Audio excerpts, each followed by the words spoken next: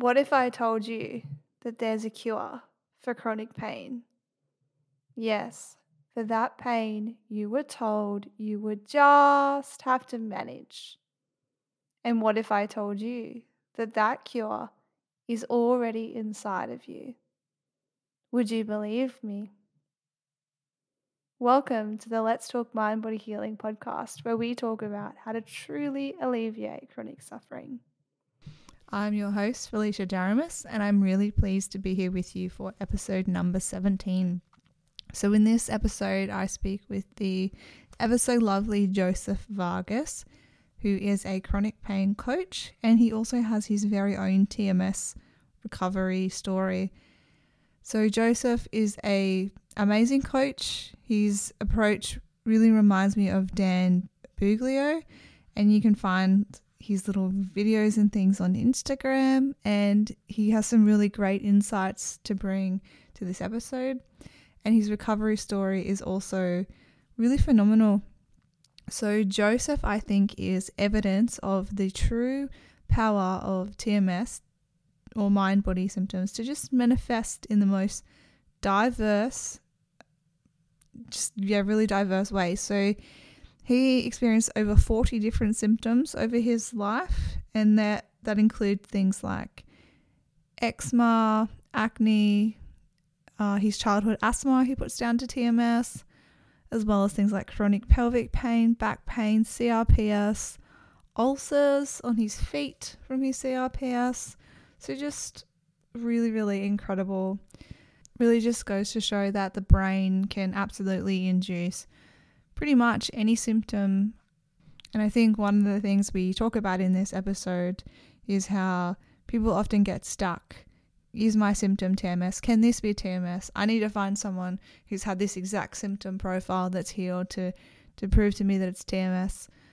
But really, pretty much anything can be TMS.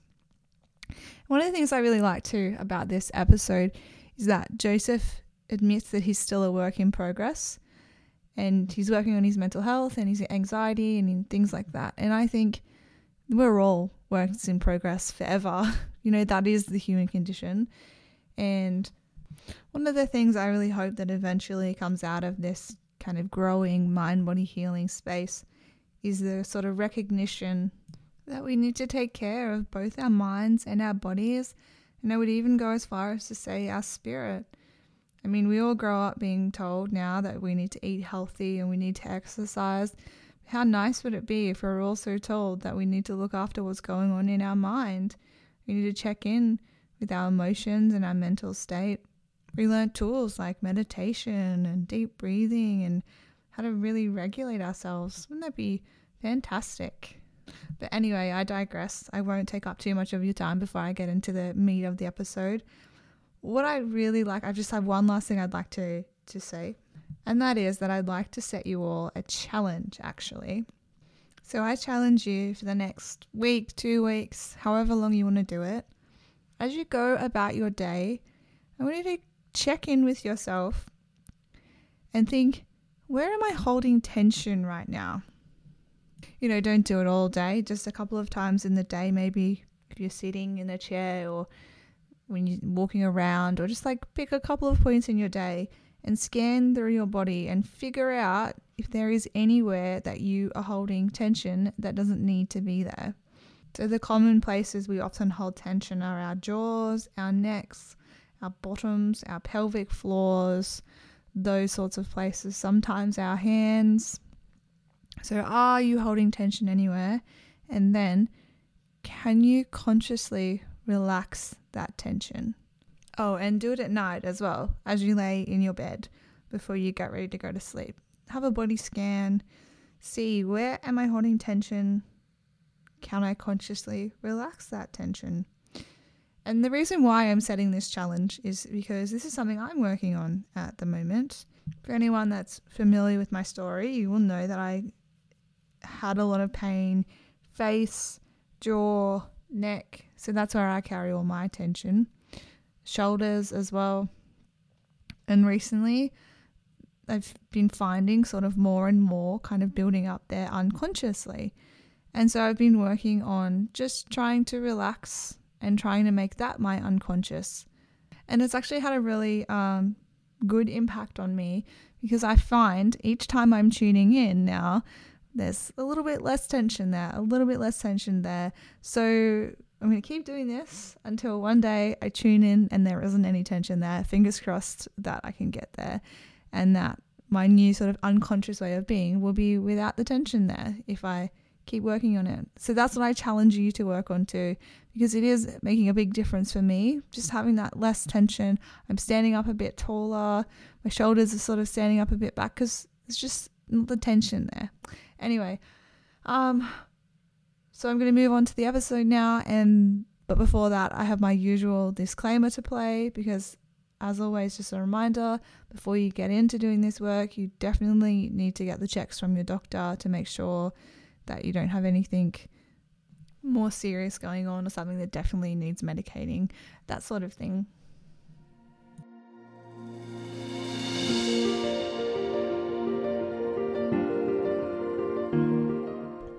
I am a provisional psychologist with my PhD or my doctorate in education, but I'm not a medical doctor. So all of the content that I provide about mind-body healing in any medium, including but not limited to this podcast and my social media channels, is for informational purposes only. No content provided by me is intended to be a substitute for professional medical advice.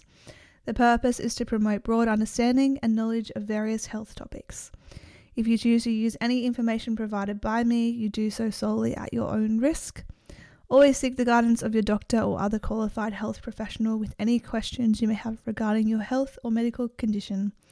Do not embark on a mind-body healing journey until you have the clearance from your healthcare practitioner to do so, until you have discussed how to apply mind-body healing to your own individual case. The methods discussed by guests on the show are not necessarily endorsed by me.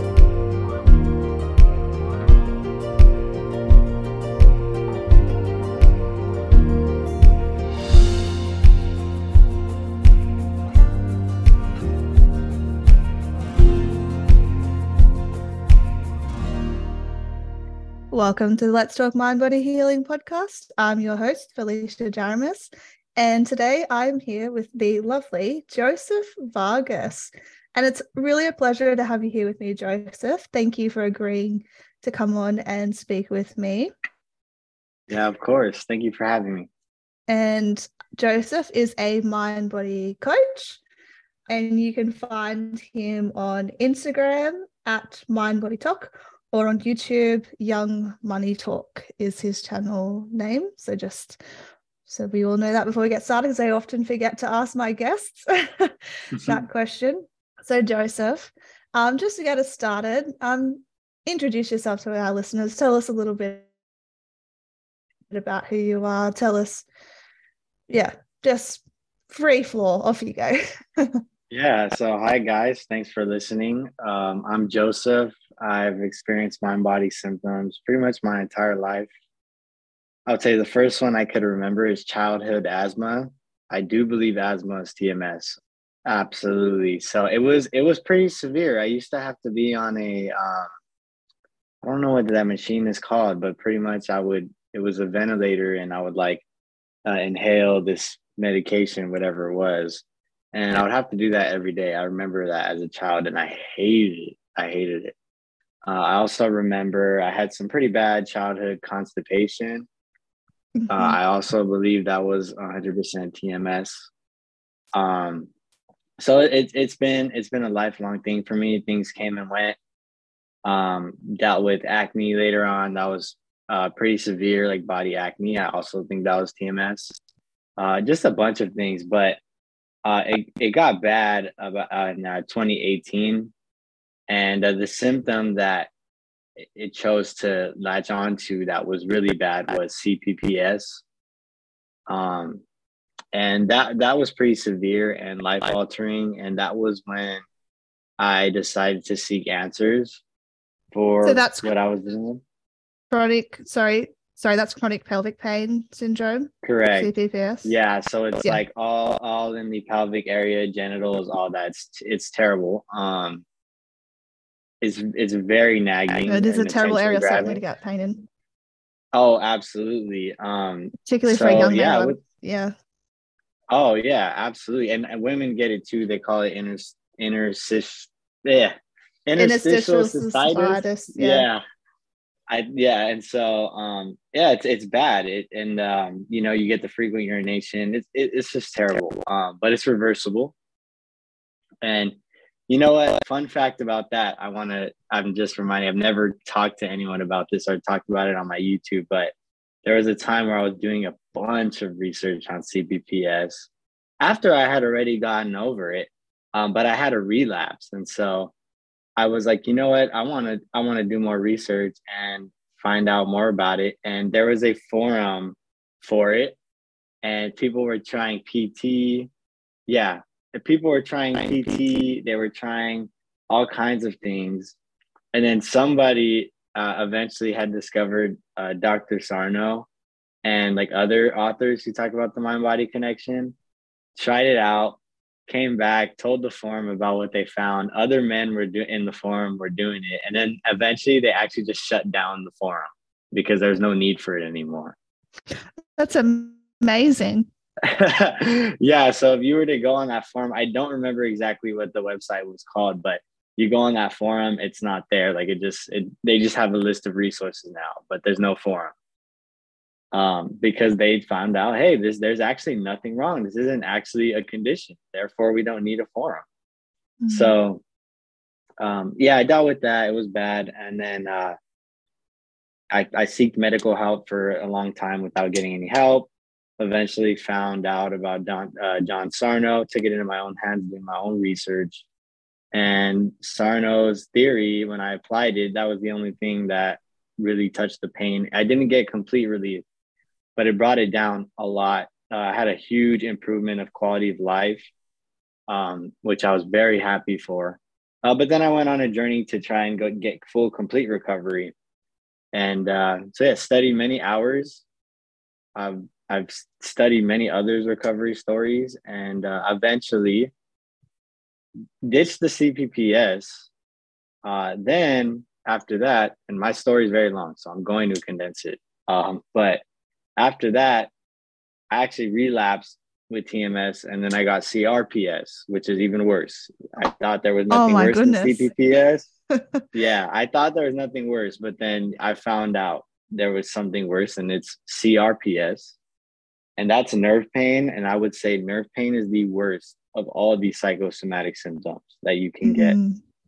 Yeah, there's a reason. As I said, there's a reason why CRPS is nicknamed the suicide disease. Absolutely, it was awful.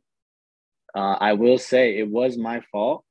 There was a series of events that led to the CRPS. It didn't just come out of nowhere. It was me not managing my mental health. And it was bad. It was bad. It was like 9 out of 10 pain on both feet. And then I got the skin ulcers that also appear with CRPS. So now I was seeing a physiological manifestation of TMS, which I wasn't new to, but for a long time that hadn't happened. You know, because I had also had hives in the past, which is physiological, a little bit of eczema here and there. But the CRPS, that was ugly. And that's when I really bucked up and I learned even more, took it serious. And now I don't have CRPS. Like I just don't have it. I don't have chronic symptoms either anymore. I will get acute symptoms if I'm not managing my mental health well, but I always know how to get out of them. And so they never become chronic. So that's a little bit about me. And now I coach people I coach people one-on-one. You know, I've overcame like for sure over 40 different symptoms. So I'm confident I know what I'm talking about when I speak with people. And I don't want people to suffer as long as I did, because this information, like it can become a bit difficult to integrate it when you're new to this. It takes a while. And I want to condense people's time frame. So that's why I do the whole coaching thing and my YouTube. Yeah, you certainly had quite a journey there, didn't you? And quite Absolutely. a lot of severe symptoms. Go ahead. All that resilience, like incredible. Thank you. Yeah, I don't know where it comes from sometimes, but I will say like I'm still on a journey. You know, I don't have chronic physical symptoms anymore, but I still deal with anxiety. I still have that TMS personality, the obsessive phobic, even. Um, I tend to worry naturally. That's my default, my factory settings. I tend to be a workaholic. I tend to be a perfectionist, a high achiever. I can, yeah. So it's still a journey that I'm on. But the good news is that you don't have to be perfect to not have symptoms, and I want people to know that. I really like that quote. You don't have to be perfect to not have symptoms. Absolutely. Mm.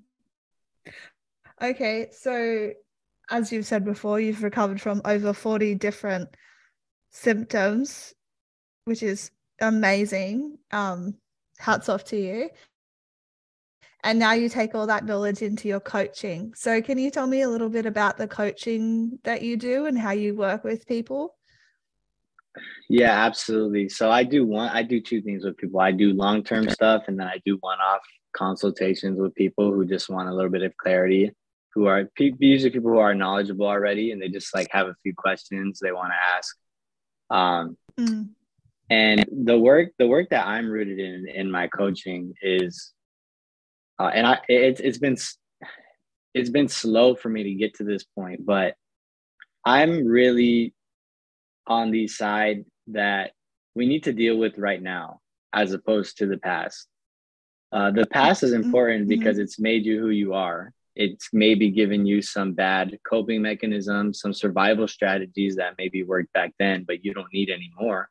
And now they're maladaptive, they're not adaptive anymore. But we need to work with your suffering right now. That's most important. We need to get you off of the 5 F's, which is fear, focus, frustration, fighting, fixing your symptoms. And we need to get you present. And we need to get your brain to go from up here, fight or flight, to down to rest and recover. And when it's in that peace state of mind, your symptoms, if you stay in that peace state of mind for a long enough time, then your symptoms will eventually abate. And then you get better at it. I'm at the point now where if I get stressed, I have acute symptoms, I calm down, my symptoms will go away pretty fast. But it was not always that way, especially with the CRPS. I had to really stay in that peace state of mind for a while before the symptoms started to calm down. So you generally the order of recovery is peace first, symptoms will go later. Develop that flexibility in your nervous system, and you can see that's where you are now. You're quite Yes. And so that's what I do with the clients. Like I don't get too dynamic with clients. I know how to. I know all about psychodynamic work, shadow work, digging into the unconscious, how it's affecting you now, all that stuff. But what's more important right away is I get people on. Let's do what we can right now. What are you doing right now that we can work on? Are you obsessed with your symptoms, or do you not cope well with emotions? When you have an emotion, do you obsess about those? Because honestly, that's what got a lot of us here in the first place, is that we don't know how to cope well with emotions. And because of that, we stay in fight or flight way longer than we have to, which leads to symptoms. And so I start working with the clients on these habits first and foremost. And a lot of the times they're going to get better. And if you watch, are you familiar with Dan Buglio, who's also in the space? Yeah. Okay, so yeah, he's kind of big on this philosophy too, and I'm right there with him. So yeah, that's how I work with the clients. That's excellent. So you said before you do some long-term stuff, and then you answer you might do some one-offs with people who have some questions. So are there any kind of common questions that you often get from people? Do you see sort of similarities in what people are struggling with or wanting to know about? Yeah, that's a great question. I would say one of them, the biggest one, is symptom profile questions. So people want to know, okay, my symptoms are this way. Does that mean it's still TMS? My symptoms are like, Well, or I've never seen, another one is I've never seen anybody with my set of symptoms. I'm special. I'm different. And this is a huge block for recovery because I'll be talking with clients sometimes, and I'll use a recovery story from another example. And then they're so stuck on the symptom content, they'll go, oh, yeah, but that's that person. They had that symptom. They didn't have what I have. What I have is more annoying, or what I have is worse. Whether that's true or not, whether your symptoms are more annoying than some of the other recovery stories out there. And I'm not one of those people that will say that's not true. It is true. There are some symptoms that are more annoying, more painful, more unbearable than others. That doesn't change that. The treatment strategy, though, you treat them all the same.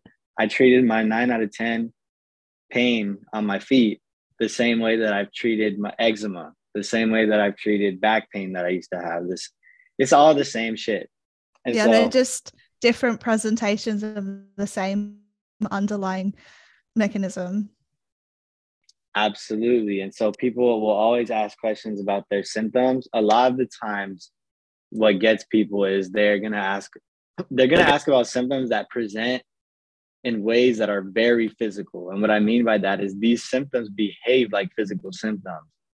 Because, we have our list of things that we can look out for that are sick, that either make it more plausible that something is mind body and make it less plausible. Things like, does it come and go? Does the intensity move up and down? Does it not hurt during physical activity, but only after? Things that kind of make you question it's the physical nature of a symptom. But some people, including myself, have dealt with symptoms that appear very physical. I'll give you an example. There's some people that have back pain, and they won't have back pain unless they quote unquote overdo it. If they go exercise too much, then they'll have back pain and it'll start during exercise too. I used to have lower back pain on the left side, where if I rested, I wouldn't have pain. I just wouldn't. And but if I went and exercise, or I squatted too much on the squat, squatting, the exercise, or I played basketball too much, I jumped too much, I overdid it, then I would have pain. And then if I rested, it would slowly go away. So that sounds very physical. It's like, well, it makes sense. I went and exercised and now I hurt. If I don't exercise too much, I won't hurt. It's a physical thing. That was mind body too. I had that same kind of presentation in my wrist at some point. If I didn't overdo it, if I didn't use my wrist, it wouldn't hurt. And actually the people who are listening to this are not going to see what I'm doing here, but I used to like push my wrist on a table and like put pressure on it and it would hurt. But if I didn't do that, it wouldn't hurt. And it just seems so physical. It seems so physical. But even those symptoms can be mind body. So that's one reason. That's one common umbrella of questions that I get. Just symptom profiles, and can this be mind body? Can it not? Yeah, I definitely agree with you. There's a lot of like I need to find the exact same symptoms that are mine to prove that what I have is mind body. It's that belief stage, fully believing that you have a mind body condition, which can be challenging when you've been told your whole life that it's physical, that it's in your body, that it's right, for sure. And I will say I've dealt with some pretty rare symptoms that I never found another story for. And I got rid of those too. There are such things as rare mind body symptoms. They are more rare. On my YouTube, I have an interview with a fantastic woman. I'm actually working with her, helping people specifically just with health anxiety. It's totally separate from my TMS thing, but she dealt with something called aquagenic urticaria. Oh, I saw that. Okay, great. Yeah, so that is actually in the NIH. It's in the Rare and Genetic Disease Database. It's TMS. That's allergy to water, isn't it? Yeah, skin allergy to water. It's incredible. Yeah, it's TMS though. And so what if she had, like, I cannot find a story like that anywhere. She is like the only story I can see on the internet that's actually recovered from that. Yeah, when I saw that on your channel, I was like, wow, like this is, I'd never heard of that before. But honestly, I think TMS can manifest in any symptom under the sun, you name it. And I think it can be TMS, like any symptom. 100%, 100%. And so, what I would tell the people if they're dealing with this kind of belief thing is do what Sherelle did, which it's funny because Sherelle, if you watch the interview, she pretty much accidentally did pain reprocessing therapy with that symptom. She just went and she showered anyway. She did it anyway, which is what we tell people to do. If you're in pain, go walk anyway. Yep. You know, your wrist hurts, go lift weights anyway. And that's what she did. She took a shower. She refused to not take a shower because people were stopping taking showers because their skin would react. And what she would do, she'd put a large gown on and she wouldn't look at her hives. So I'm not going to focus on this. She avoided the 5 Fs. She applied TMS theory. She didn't even know she was doing it. Didn't even know. Yeah, and it worked. So what I would say to you guys, if you're listening to this and you're dealing with that, try it out. Try it out. Like this, for most kind of symptoms, this is a no risk approach. You know, there's no risk to trying this stuff out. And sometimes the only way you're gonna find out for sure, because sometimes there is no way to know for sure whether your symptom is TMS, especially if no one else has ever had the symptom you've had. The only way to know is to treat it like TMS and see what happens, which is what I tell clients. And so I would argue, even if in the rare cases it's not TMS, it's something else, doing this sort of work is going to benefit you anyway. You're going to get greater flexibility in your nervous system. You're going to turn your fear down.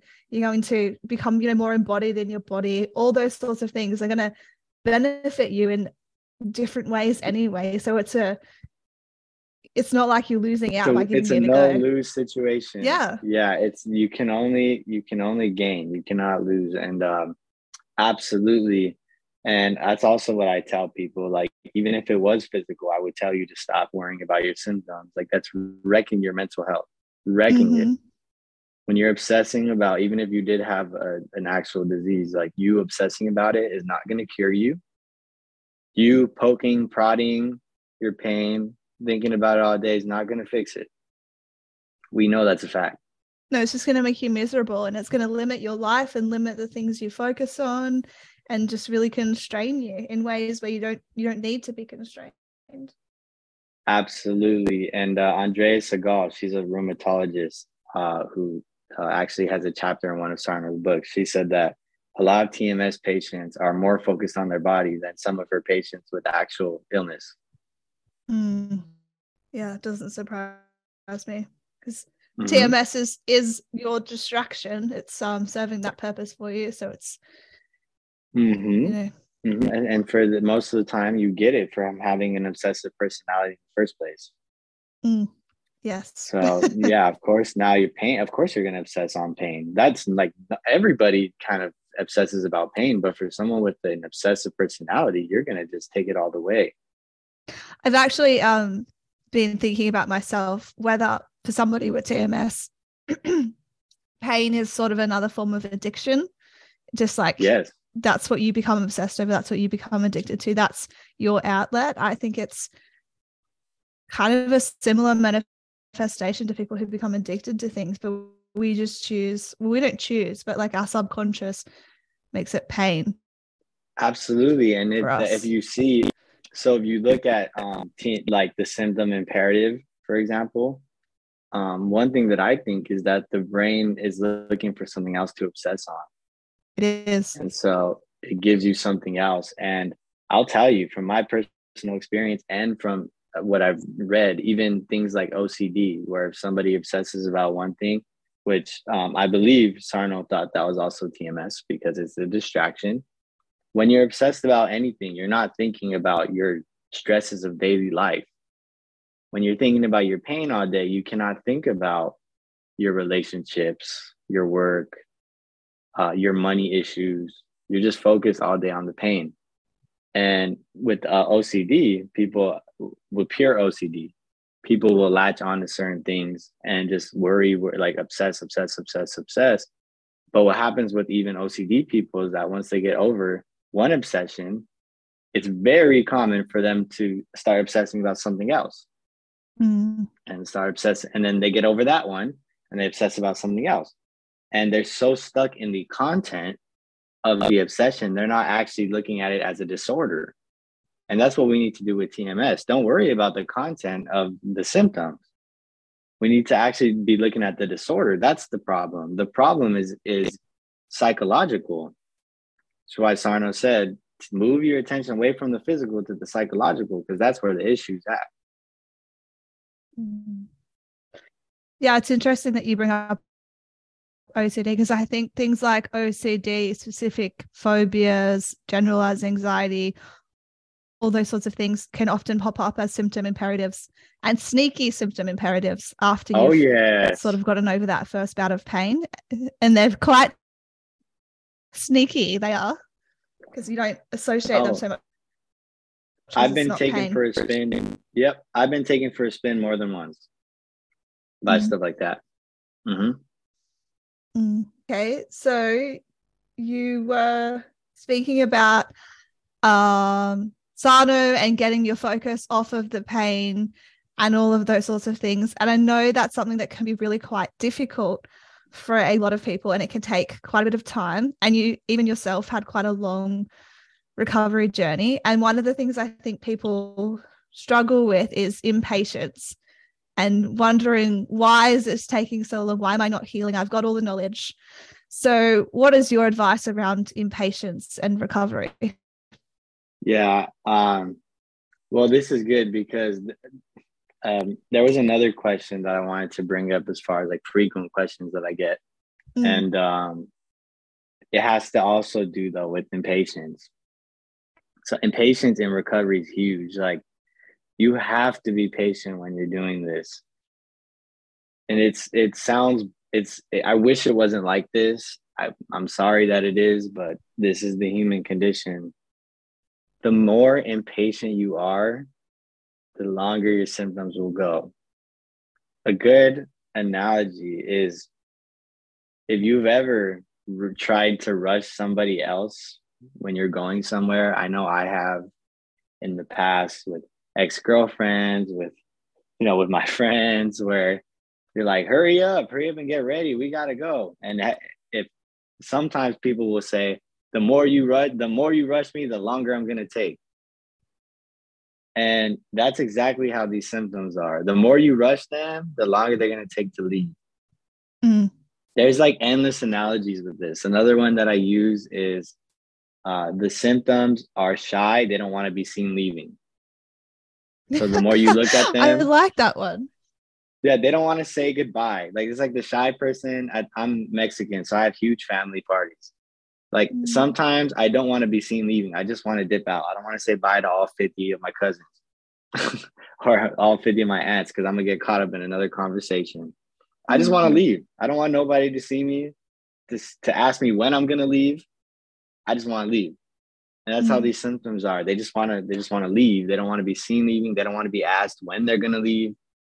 The more you do that, the more they stay, because now they get nervous and they're like, oh, now people are looking at me. I can't leave unwatched. So patience is huge. That's such a good analogy. Sorry, I really like that one. I'm going to use that one. Thank you. Thank you. Yeah, they don't want to be seen leaving. And recovery, if you don't know what it looks like the first time, it's harder to believe that this is how it works. I always tell people, we need to get you some experience. We need to get you at least one experience where you can actually realize this for yourself and see that this is real. That way, when you get a symptom in the future, you can go back to the same thing and you can trust that this is going to work. And so go ahead. I think one of the things for me, because I was extraordinarily impatient, it took me a very long time to heal as well. I was one of those like multi-year type, healing. It took for me. Me too. I think what took the longest for me to get to really understand is that the goal of the TMS work, of doing this work, isn't actually to reduce your symptoms. The goal that you should Yes, be aiming for is to reduce your fear of the symptoms. So it's that fear part and really reducing the fear of the symptoms. And it took me so long for that to click, that it wasn't actually about the symptoms themselves. It was about the fear and everything that underlied them. absolutely. And look, I'm gonna say this, and when I say this, I'm saying this as somebody who's been through the thick of it, who's been through not CRPS. Like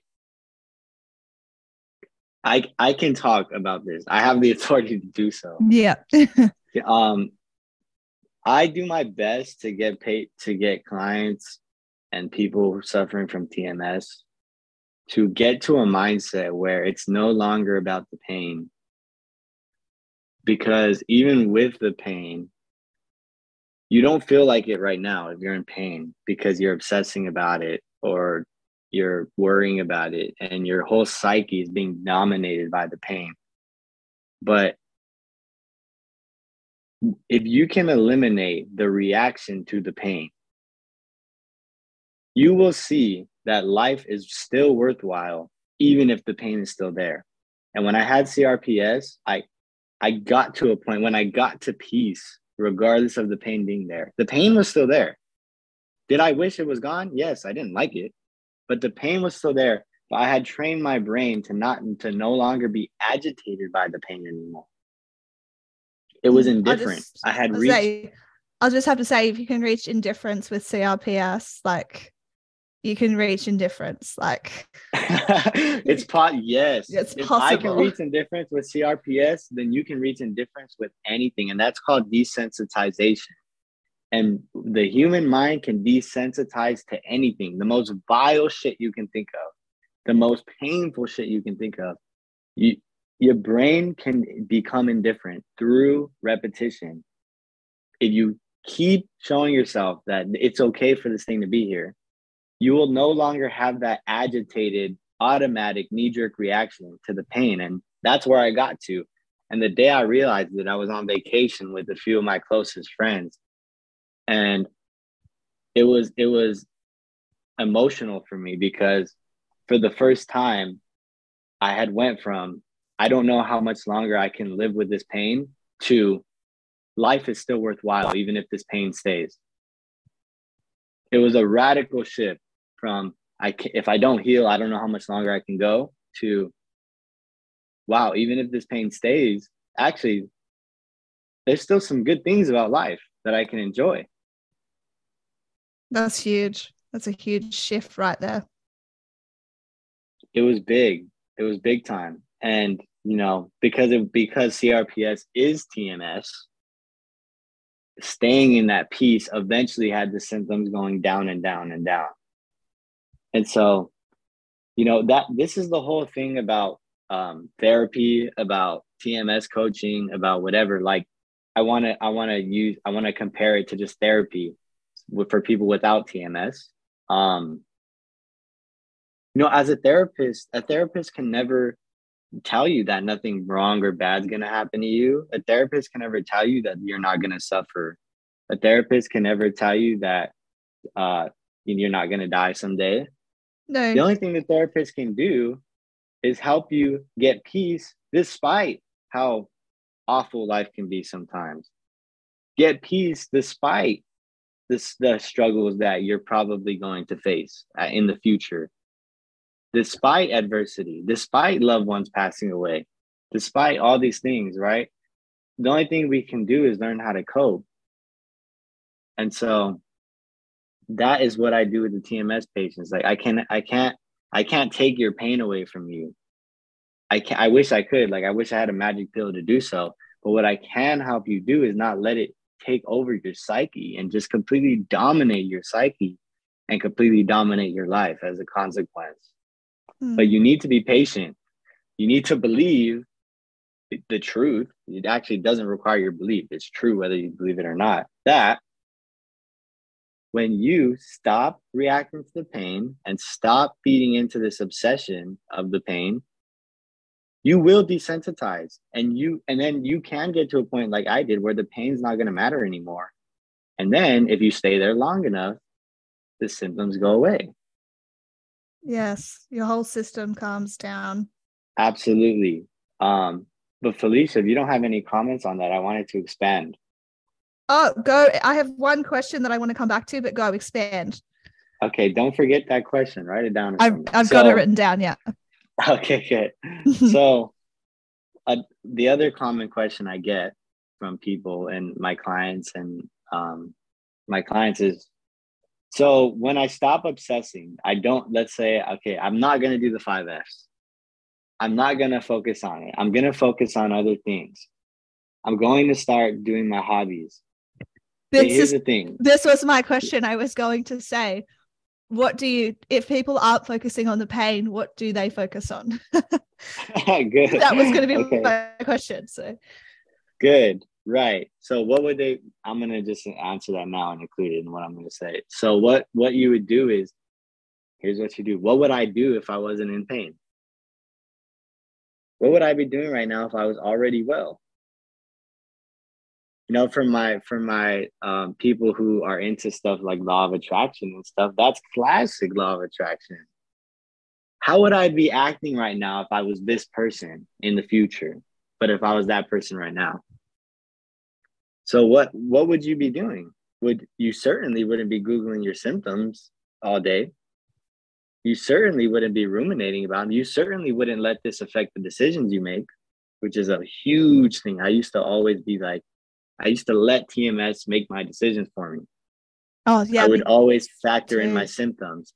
How is this going to make me feel if I do this? You know, fuck all that. Don't even think about that. It's what do I want to do? Fuck how it's going to make you feel. Because if you wait for something that's going to make you feel better, that doesn't exist right now. Your brain is stuck in fight or flight. The things that you once did before you were in pain are not going to feel good like they did because your brain is stuck in fight or flight.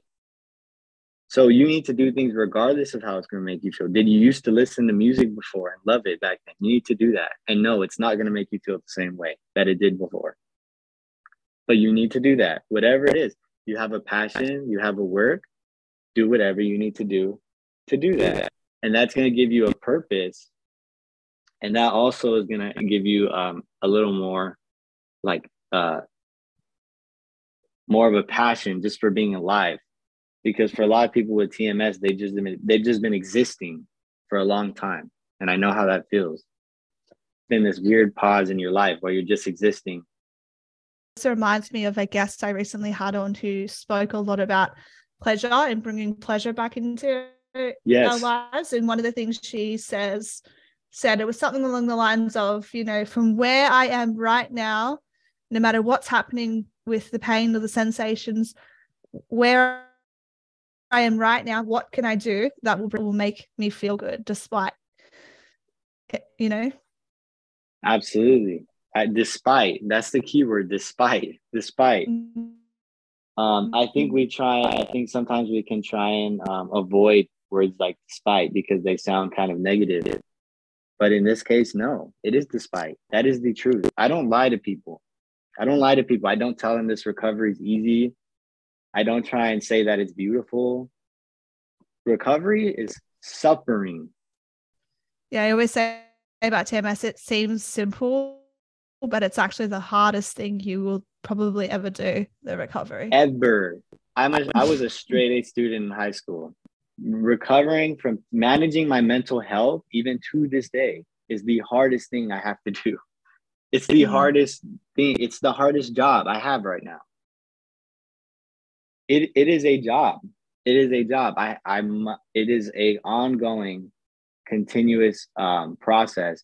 Now, when you make it into a habit, it feels less like a job, which, you know, when you start practicing indifference, you don't have to apply as much effort anymore to do it because it becomes a habit for your brain. But initially, the shit sucks. And I don't lie to people. And people will always ask me. Absolutely. And people will ask me questions like, and I could tell they're asking me a question, and both the underlying question under all their questions is like, how can I make this as painless as possible? And I'll tell them, like, look at what you're doing. The human condition to want to avoid pain. So unfortunately. Of course. Yeah, of course it is. Absolutely. But I pointed out when people ask questions like that, and I say, look, this is natural what you're doing right here, but this is what's got you here in the first place. Your avoidance of pain creates more pain. TMS is like I say, it's TMS, anxiety, OCD. It's like Hitler. You give it 1 inch, it takes a mile. You try and appease it for a little bit, which for people who know history, certain countries tried to appease Hitler. They said, if we just give him this land, he'll stop. But he didn't stop. And that's what people do with TMS. If I just avoid this activity, it'll stop. Yeah. If I just stop, a bully is never satisfied. It'll always not that little bit more, because it's absolutely. If I just avoid this emotional trigger, then I'll be okay. Okay, well then that goes on for so long. That's how we get agoraphobia. Then sometimes people can't even leave the house. If you're starting down that pathway, if I avoid this emotional trigger, I'll be okay, then usually the next emotional trigger pops up, and the next one, and the next one, and the next one. And then you end up, as you said, not being able to leave the house. Life is full of triggers. It's full of triggers. You know, I had tried to take a break from work because I was trying to avoid emotional triggers. This was a few months back. And then some other shit happened in my life. And I was like, oh my God, dude, I can't escape the bullshit. So if I can't escape the bullshit, I'm going to use that word despite again. How about I have peace despite the bullshit? How about I learn how to become strong? So despite the bullshit, I can cope well. Despite the bullshit, I can still find the joy in life. Despite the bullshit, I can still have a good time and enjoy what I can. And so that's the mindset that I want people to have. We kind of went on a sidebar though. So I want to go back to the whole, once you stop obsessing, what do you do at that time? And then what does that look like? Because it is a struggle. It is going to suck. And here's why. So let's say you follow this advice and you start going out with friends. You start doing things you didn't used to do because you were so obsessed about the pain. Your brain is not just going to go, oh, okay, yeah, we're having a good time. No, it's going to resist. It's going to resist because your brain needs to make sure that it's safe to not obsess on the pain. See, your brain works by safety or not safe. It's only two modes that your brain has: safe or not safe. And safe to your brain is there are no imminent threats. There are no imminent threats that are going to kill us right now. This is good. This is a good thing. It's a very good feature that we have of our brain. And then safe means, unsafe means there is an imminent threat. We cannot relax right now. It's not safe to relax right now.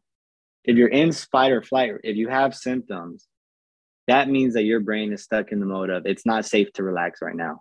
So when you go out and you try and have a good time, when you start working on your passion, you start doing creative stuff that you want to do, your brain is thinking it's not safe to do this right now. There's a tiger around the corner. There's a serial killer that's right outside of my bedroom door. Your brain does not know nuance. It knows life or death. It's a protective machine that only knows life or death. And so when you're doing these activities, yes, you're going to feel anxious. Here's your only job. When you're doing those activities and you feel anxious, and it's going to fucking suck. And the anxiety actually might go even higher than it did before because you're challenging it. And your brain, in a very protective way, when that anxiety gets worse or when the symptoms get worse, what it's communicating to you is, are you sure it's safe? Are you sure we can go watch this movie with friends and not die? Are you sure we can continue to work on our passions and not die? Mm-hmm. And through your actions, you must show it that, yes, there is no imminent threat to my life right now. And I just did a one-off with a client recently who said something really I thought was really smart and descriptive of how it feels. She said, when I'm doing this, it feels like there's like these apps running in the background. Like I can't be fully present when I try and do other things. Yes. When I try and ignore the symptoms, it's like my brain, I'm being pulled in two directions. And I said, wow, that is a great analogy of exactly how that feels. Because yes, it is going to feel like those apps are running in the background and taking up a lot of your processing power. And yes, you might not be able to think as clear as possible. You are not going to be as present as you possibly can be. But you know what I told her? I said, let those fucking apps run. Let them run in the background. That's your problem. That's our problem as a human species, is that we do everything we can to get rid of our pain. But like I said earlier, the brain tries to get rid of pain, but then actually makes more pain. And it creates a vicious cycle. You're trying to escape pain, but you create more pain. Trying to escape problems, you create more problems. And so with our emotions, what we need to do, and with even our intrusive thoughts are, you might be out with your friends, or you might be challenging your pain, and your brain's going, you're never going to be able to walk again if this pain gets worse. Or this is dangerous right now. We can't be doing this. What we need to do is let it be. Just let those apps run in the background. Let that take up whatever attention it's taking. Your only job is to not add to your suffering via your thinking and the 5 F's: fear, focus, frustration, fighting, fixing. These things are automatic, right? You get a symptom, boom, you're going to get fear. Boom, you might get frustrated. Your job, though, is to not add to that. Just let it be. Don't get that feeling of frustration and then start thinking thoughts, because that's what you do. That's you. You're participating in that. Going, oh, I'm so frustrated. I haven't recovered. It's been 2 years. I've known about Sarno for 2 years and I'm still not better. Oh my gosh, this is so annoying. You're making yourself worse. You need to stop. And I know it's natural to do that. And that's why it's so hard, because it's natural to do that. I tell my clients, we are teaching fish how to fly. Teaching fish how to fly. You're a little fish right now. We're going to teach you how to fly. We're going to teach you how to do something that's totally contrary to your human nature.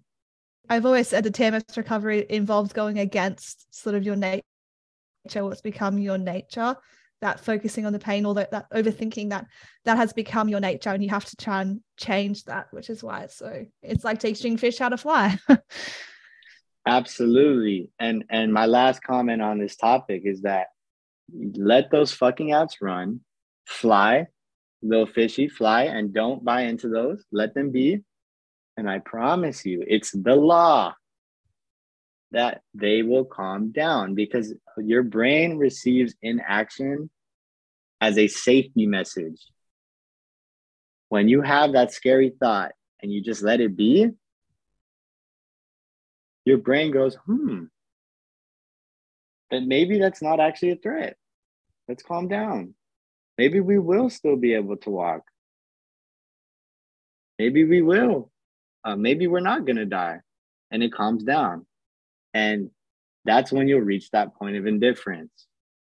Like me, when I had CRPS and my brain calmed down and said, you know what? This pain is not going to kill us. And you know what? Going deep into the whole psychology of this, I've never read this before, but I just kind of thought this myself when I was going through my stuff, is that it's pretty obvious to me that the brain would perceive pain as a threat to your life. Because think about it. If you got your ankle stuck inside of between a few rocks or whatever, that's life-threatening. And your ankle would be in pain, and it would probably be bleeding. That's scary. That means you need to get some help. And so when you have this pain that's not actually life-threatening, I think the brain doesn't understand the difference between life-threatening pain and pain that's not life-threatening. And because how can it? It's just the brain. It's not as smart as we give it credit for. It is, and it's not at the same time. It's very intricate, but it's also very simple in the way that it perceives threat. And so I think the only way we're going to teach our brain that this pain is not life-threatening, it is safe to have, it's not an imminent threat on your life, is that just let it be. Leave it, and you'll show your brain that it's safe. Now, I do one thing that people might say, yeah, well, it's not life-threatening, but it's fucking with my quality of life. So it's threatening my quality of life. That might be true. It might, but you can dramatically decrease the way it's affecting your quality of life if, like I said, we can get to peace despite being in pain. And you might find, like me, that you'll see that, hey, this pain can stay here, but there's still enough things I can get out of life that makes it worthwhile. So that's my last comment on that. Yeah, I would argue that pain is designed to get you to do something. It's a messenger. So if you're stuck in the rock, that pain is like telling you need to go and get help. And I think it's the same with this mind body sort of pain. It's telling you need to go and get help. Like you're stuck in this hyper aroused, not stuck, but you're in this hyper aroused state. You're spending too much time in fight or flight. You need to do something to bring this down. Like I think it's a messenger trying to get you to do something. And if you ignore that, it gets worse because the brain becomes more panicked. I agree. And I actually really like that theory. I really like that theory because I've thought of that myself. Perhaps the brain understands that chronic fight or flight is not good for the body.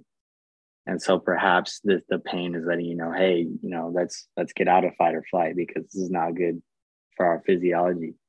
And that's pretty consistent with the fact that people's pain usually gets worse and worse the longer that they're in fight or flight. And that symptom imperatives generally become more intense and more intense. Yeah, it's your brain like becoming more and more distressed because you're not, going and getting that help or going and doing what you need to do. Because if you're stuck in that rock and your foot's bleeding, your brain's going to get more and more distressed over the loss of blood. And, I think it's similar. And it's very adaptive. When people are like dying in ambulances, they actually like slap them and shock them to keep them alert. They want them to be vigilant because if they go to sleep, they're probably not going to wake up. No, that's so right. The brain getting more and more scared as it perceives you're getting closer and closer to death is a very adaptive thing, and physically it actually keeps people alive in situations like crisis ambulance situations. And the other thing I was going to say, which relates back to what you were saying about let the apps run in the background, let it happen, just go and do it anyway. Just if you're getting overwhelmed, take a deep breath, remind yourself that you're safe. My mantra was always, I'm safe in this moment and in this space. And then I would continue on. I would continue socializing with my friends or continue with, so you're safe. That's the key. Because Felicia, sometimes what people do too is they will start to compulsively reassure themselves. So they go, I'm safe, I'm in this moment. And then they'll go continue what they're going to do. And they still might not feel better. And so they'll keep telling themselves, I'm safe in this moment. I'm safe in this moment. I'm safe in this moment. And it becomes this compulsive thing. So if you're going to reassure yourself, do it once. Yeah, do it once, move on. Do it once, and then move on. Yes. All right. Well, I just have a couple of closing questions. This has been such a great conversation, Joseph. You have so much wisdom to share, and I'm sure you're going to help so many people, and I'm sure you already have. We desperately need more people like you, obviously, getting this message out. So my general concluding questions that I usually have for people are, what would you say to listeners who are still struggling with believing that mind-body work could help them? Great question. This is going to be counter to what maybe a lot of people would say, but stop trying so hard to believe and just fucking do it. Yeah. See for yourself. Stop trying to convince yourself, because the brain will come up with doubts and doubts and doubts and doubts and doubts. I know that this is possible because I've experienced it. It's like You get one question answered, then you'll have 10 more. You get those answered, you'll have 10 more. Eventually, enough has to be enough, and you just have to do it. Doubts and doubts and doubts. Yep. That's what I experienced. Okay. Just let them be. Let those doubts run in the background, like those apps. Yeah. Because you will keep getting, they will keep popping up. That's right. I said doubt is stage 1, and it can also be stage 10 and stage 13 and stage, it's yeah. And then my next one, what are your top maybe 3 or so resources or kind of healing techniques that you would recommend to listeners? Top 1, I don't even like to call it technique, but mindset. Avoid the 5 F's. That's my first one. That has done more for me than all of the psychodynamic, this introspection that I've done. That is the top one. Avoid the 5 F's. Number 2, a slogan that I've came up with and coined is don't obsess, don't repress. That's your mantra for emotions and pain, which are the same thing. Emotions, symptoms, thoughts, all the same thing. Just a communication from your body to you as a spirit, which is a whole other topic. But you are the experiencer of your symptoms, your thoughts, and your emotions that are automatic. And so the way you deal with those is don't repress, don't obsess. Don't try and pretend like it's not there. Don't try and shove it down, push it away, run away, compulsively distract. On the other hand, once you allow those things, don't obsess about them. So that's the opposite of trying to push away. And obsessing, I think, is what most people deal with, which is you're thinking about it all day, ruminating about it, problem solving, fixing, all that. So don't repress, don't obsess. 2 mindsets. And then third, as a resource, I would say my favorite TMS book at the moment is Unlearn Your Pain, Howard Schubiner. You don't have to do that one. Gets mentioned a lot. Yeah, I like it because it includes the Sarno stuff, but it's expanded on Sarno's work, and that's a whole other conversation. But I think Schubiner has a good balance of understanding like you don't have to journal or go do all the shadow work or whatever. A lot of the times we can just unlearn these patterns in our brain, and so and he also talks about fight or flight and the emotional aspect in a balanced way. So that's my favorite. Very straightforward. And then of course resources like my YouTube, my Instagram, my reels. I'm a little bit biased, but I think they are gold. I think they are gold. My reels, like it is the bread. It is the meat of recovery, and everything I do, I try and cut off the fat. I don't want all the extras. I try and just get down to what's practical that you can do today, right now, and doesn't require you to be an expert psychologist. I quite like the reel you have, the stressing about stress one. I quite like that reel. So listeners, that's a good one to go look up. Oh, thank you, Felicia. Don't know. I just go back just a second. I just want to say I really like that. Don't obsess, don't repress, because often we're obsessing to avoid what we're repressing. So that just like sums it all up. Dude, it's TMS theory summed up in like 4 words. It's crazy. It is. Yeah. It's excellent. Thank you so much. Yeah, thank you so much, Joseph. You're welcome. I'm just going to stop the recording now. Yeah.